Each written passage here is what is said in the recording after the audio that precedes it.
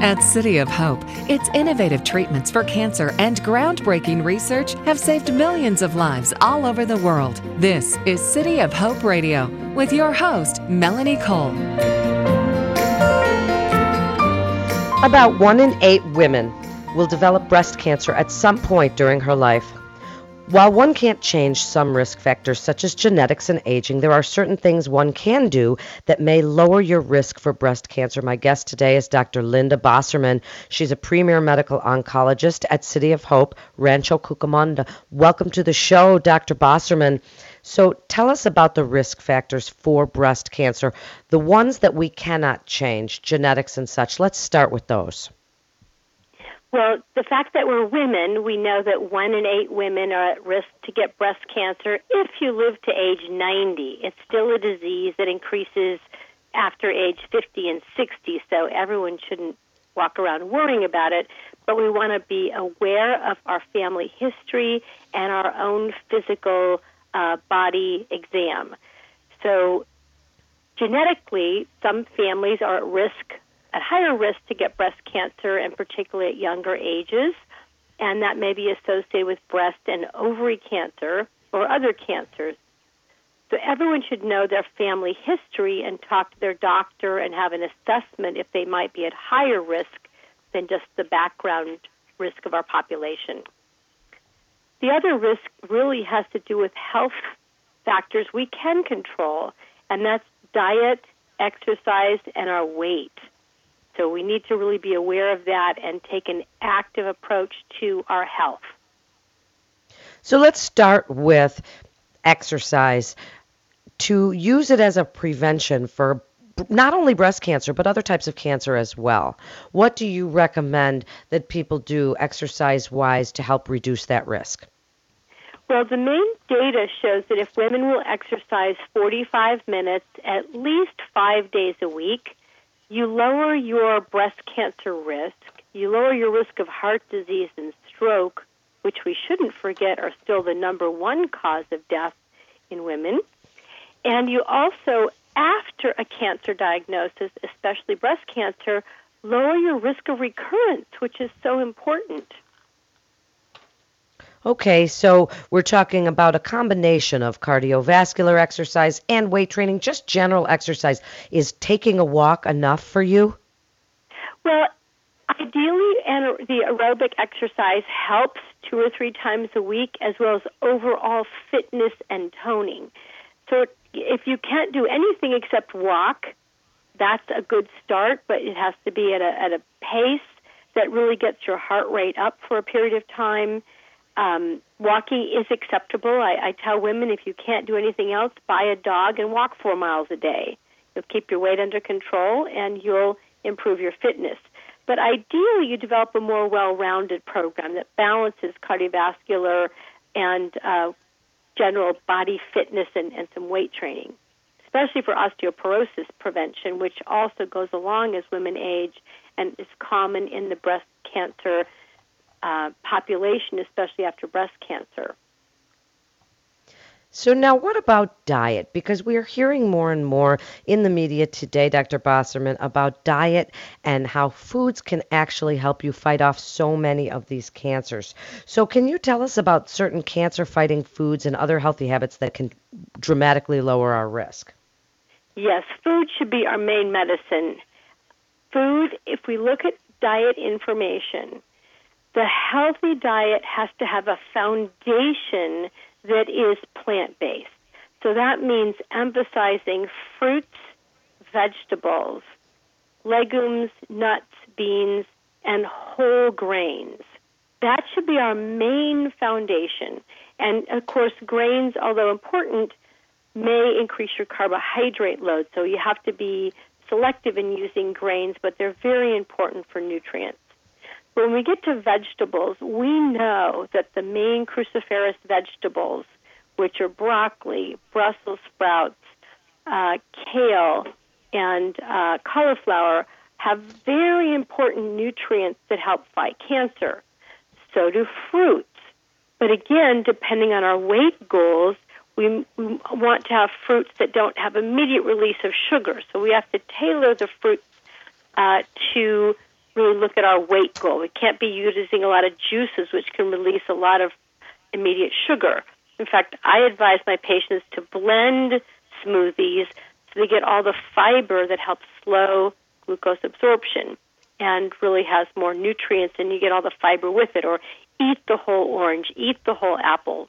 I really don't promote juices as much as eating the whole fruits and vegetables. Dr. Bosserman, we've heard that alcohol use can increase the risk of breast cancer, and that even folic acid may reduce that risk of the risk that's increased with alcohol consumption. Tell us about that. So the issue of alcohol can be complex. There's no simple answer, but overall, alcohol is a significant cancer-causing agent, not just breast cancer, but other cancers. So we know in women we should limit daily alcohol intake, if you drink daily, to no more than 1 alcoholic beverage a day, and that's 2 ounces of alcohol. So when we go out, often these wonderful wine glasses with 8 ounces are more than one glass equivalent. Certainly if you have 1 or 2 drinks or glasses of wine on a weekend, that's not going to increase your risk significantly. But daily alcohol intake, more than 1 drink a day for women and more than 2 a day for men, starts to increase your risk of cancer. There is data that having folic acid daily can help lower that. Folic acid is important in our diet and should be obtained from, again, a fresh diet of fruits and vegetables. But I think we really have to look at alcohol as we get older and people start drinking more every day. That's not good for our health, and it certainly can start to increase the cancer risk. Dr. Bosserman, what about hormone therapy? There's been a lot of controversy about that as a risk for breast cancer. Yes, it remains very controversial. The first irony is, of course, that as women age and go into menopause, that's when the breast cancer risk increases. We know that complex hormone replacement like Premarin, that was horse urine with many kinds of estrogens in it, increased the breast cancer risk over time, especially when combined with chemically synthetic progestin that was used in the Prempro combination. Again, it's a low risk, but it's significant, especially in longer-term use. If you look at using estradiol alone, one of the main estrogens, that has a very small increased risk of breast cancer, and overall, it lowers your mortality because it helps prevent heart disease. So every woman needs to talk to their doctor about symptoms of menopause. And depending on those symptoms, hormone therapy used within the first 5 years of menopause below age 60 certainly is of benefit to women if you need treatment. It still remains controversial in women who may have a high-risk family history. We don't really know the answer, whether we can tailor it to bioidentical hormones that are more natural, may be absorbed through the skin and not through the stomach, that may have less side effects and can be customized with a combination of the estradiol or estrace and natural progesterone. So we really need more studies, and that information isn't exact and may not increase breast cancer risk.